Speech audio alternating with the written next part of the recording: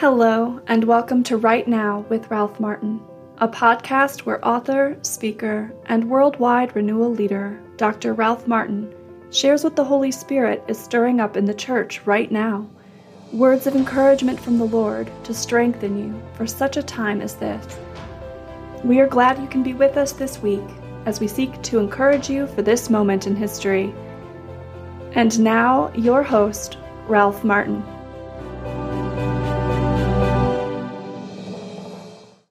Hello, brothers and sisters. It's good to be with you again. Really feeling inspired. Just love the Word of God and love being able to share it with you. The title of this week is Faith Comes Through Hearing, so hear now. I'm going to have the privilege of speaking the Word of God. You're going to have the privilege of hearing it. And you know how we're saved? Faith comes through hearing. Do you know how faith grows in us? Faith comes through hearing. So we're going to hopefully grow in faith together through this. We're going to try to listen to it together. I'm listening to it as I'm speaking it. And we're going to ask the Lord to help us grow in faith right now. Lord, I thank you for your holy word. I thank you for telling us how faith can come and how faith can grow in us. I thank you for telling us how important faith is, that we're actually saved by faith through grace. Amen. Well, here's the scripture passage in Romans chapter 10, verse 17, and it says, "So faith comes from what is heard, and what is heard comes by the preaching of Christ." So we're going to preach Christ here in just a minute. I want to tell you a little bit more about what faith actually is. Faith isn't blind faith. It's not irrational faith. It's not a faith that isn't well-founded in what we can see and hear with our eyes and our ears. It isn't contrary to science. It isn't against reason. It's in harmony with everything that we can see with our eyes and hear with our ears and think with our minds, but it's more. It's an extra light that God gives us so that we can know things that you can't just know by just seeing and hearing with our biological ears and eyes and our brain. There's a whole lot of things going on that we can only know and can only see when God illumines our mind and lets us see them and lets us believe in them and lets us base our life on them. So faith is an additional knowledge, a special knowledge, a necessary knowledge if we're going to be saved. There's a wonderful scripture passage in Hebrews chapter 11 that defines faith.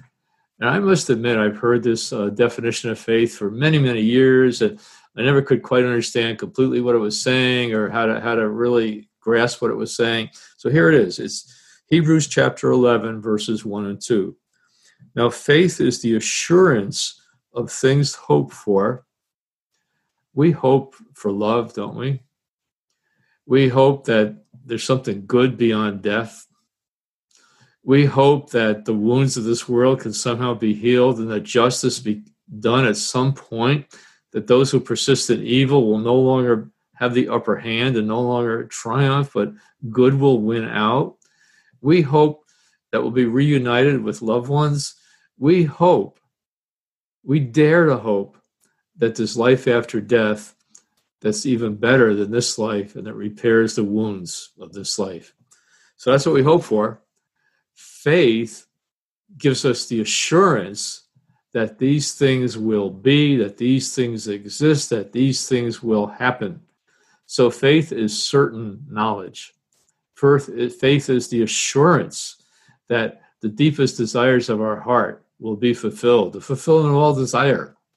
Everything, every bit of goodness, every bit of love, every touch of truth, every element of tenderness that we've ever experienced in life, our hope is that those things can be full. Those things can prevail. Those things can last forever. And that the love that we experienced in our life or that we haven't experienced in our life can somehow be ours eternally, forever. And then it goes on, it says, faith is the assurance of things hoped for and the conviction of things not seen. I know that heaven exists. I know that Jesus is Lord. I know that right now we're surrounded by a cloud of witnesses. I know that angels and saints are with us right now. I know that Jesus Christ will come again in glory to judge the living and the dead. How do I have this conviction? I have this conviction because the Lord has opened my eyes and opened my hearts to a dimension of knowledge, a dimension that can only come to us as a gift from him. But it's real. It's so real. It opens reality to us. It helps us to see the full dimensions of everything that exists. So let's preach Christ now. Let's preach Christ so that faith can grow in our hearts. And perhaps if there's some that's just come across this, that faith can come to you, perhaps for the first time, not as an irrational or blind leap in the dark, but as a response to a light that God will give you when you hear the truth and when the Holy Spirit works in your heart. In the beginning of St. John's Gospel, it says, the true light that enlightens every man was then coming into the world, and the darkness has not overcome it. So I pray that the light of God's Word and the light of the Holy Spirit will overcome any darkness in your soul that keeps you from seeing and believing reality, the truth about Jesus. So let's take a look at Ephesians chapter 2, verses 1 to 10. You he made alive when you were dead through the trespasses and sins in which you once walked, following the course of this world, following the prince of the power of the air, the spirit that is now at work in the sons of disobedience. We can see the spirit at work today, can't we? We can see a demonic spirit that's rising in the culture, that's rising in the world, that's seeking to crush the human race, that's seeking to devour souls. You know, Scripture tells us the devil is like a roaring lion seeking someone to devour. And that's really true in spades today. The devil is like loose. He's just roaming about the earth. He's using this virus that's crushing so many things in the world today. He's using it to crush human beings, to crush hope, to crush faith, to drive people to despair, to discouragement, to suicide, to anger, to hatred, to lust, to greed, to drugs, to irrational lashing out, a desire to bring down the system because we're in so much pain and there's so much injustice. All that is going on right now. And unless we find a pathway out of it, we're going to go down with it. Among these, we all once lived in the passions of our flesh, following the desires of body and mind, and so we were by nature children of wrath. Another translation says, excuse me, and so by nature we deserve God's wrath.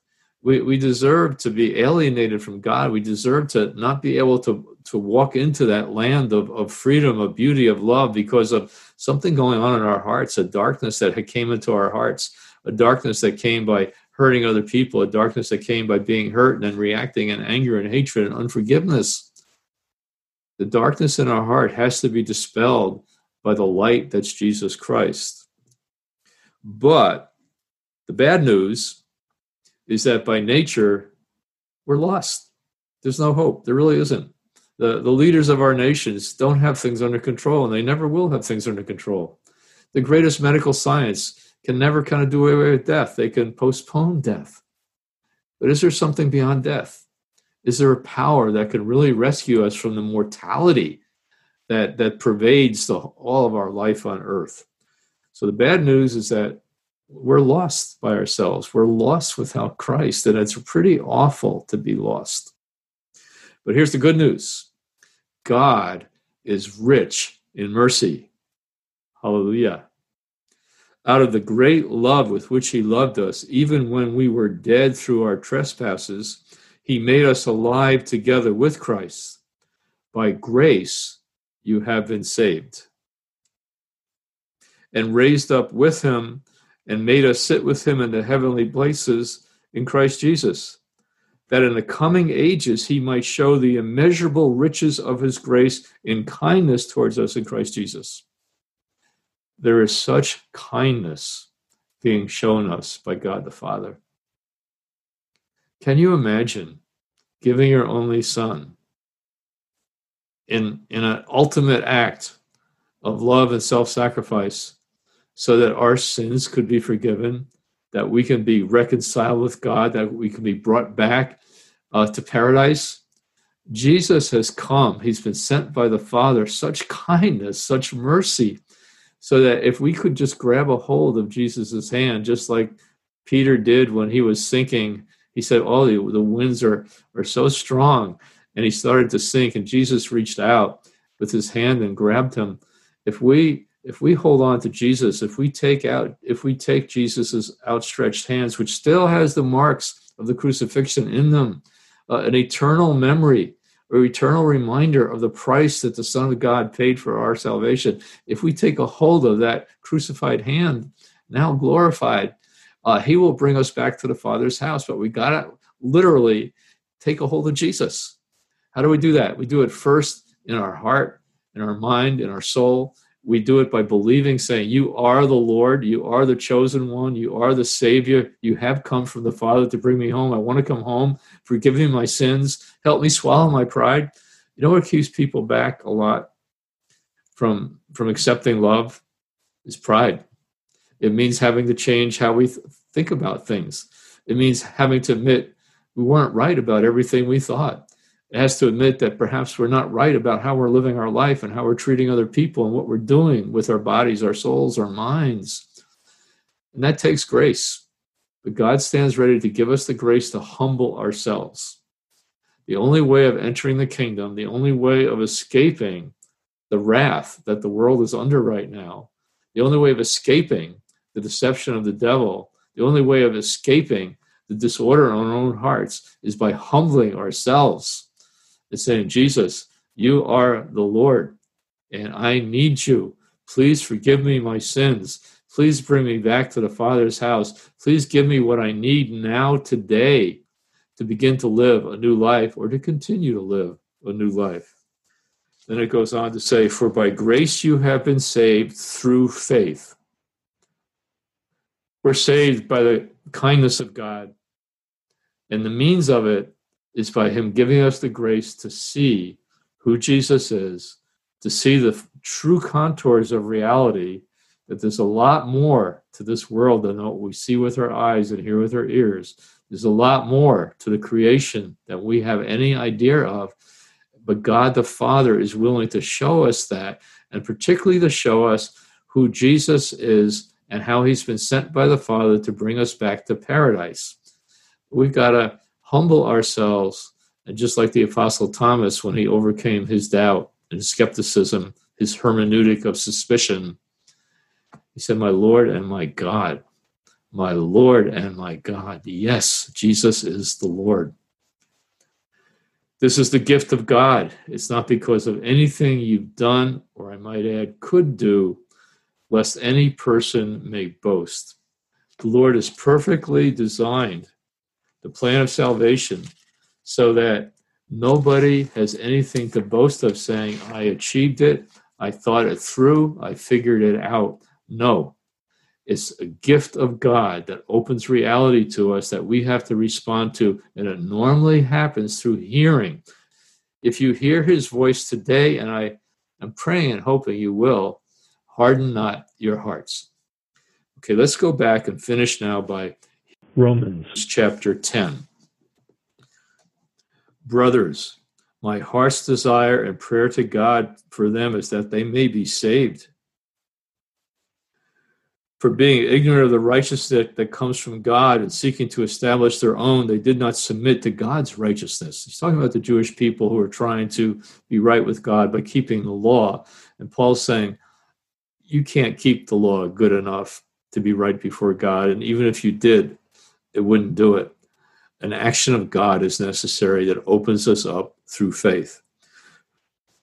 The righteousness that God has established, the path that God has established for people to be saved, to be rescued, to be forgiven, to have eternal life is faith. Moses writes that the man who practices the righteousness which is based on the law shall live by it. But the righteousness based on faith says, do not say in your heart, who will ascend into heaven? Who will descend into the abyss? But what does it say? The word is near you, on your lips and in your heart. That is the word of faith which we preach. Because if you confess with your lips that Jesus is Lord and believe in your heart that God raised him from the dead, you will be saved. Have to persevere in that faith, have to persevere in that confession. For man believes with his heart and so is justified. He confesses with his lips and so is saved. And the scripture says, no one who believes in him will be put to shame. For everyone who calls upon the name of the Lord will be saved. If you've never called upon the name of the Lord, I mean, not just in cursing or not just in reciting a prayer, but if you've never called upon the name of the Lord with love, with faith, with desperation, with hope, with abandonment, don't wait any longer. Now is the hour of salvation. Now is the acceptable time. If you hear his voice today, don't harden your heart. But how are men to call upon him in whom they have not believed? And how are they to believe in him in whom they've never heard? And how are they to hear without a preacher? And how can men preach unless they're sent? As it is written, how beautiful are the feet of those who preach good news.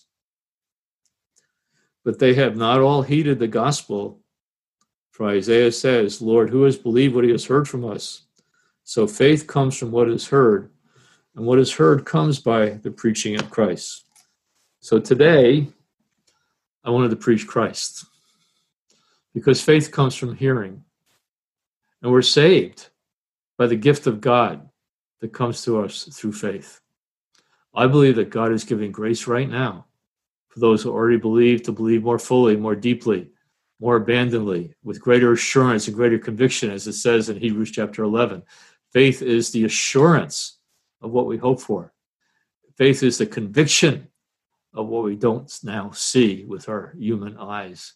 It's certain. It's a form of knowledge. It's a form of understanding. It's a form of wisdom.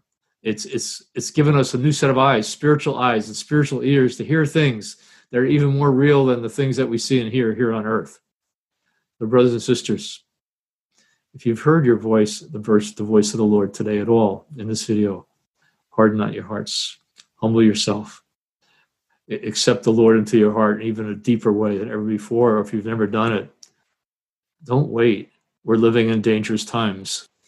A great darkness is unfolding over the earth. Jesus said, work while the light lasts, because a night is coming in which no man can work. So now's the time. Now is the time. God bless you. This podcast is brought to you by Renewal Ministries, part of the Renewal Podcast Network. For more information about Renewal Ministries, visit our website at renewalministries.net. Join us next week to find strength, hope, and courage for the Christian journey. Until next time, this is Right Now with Ralph Martin.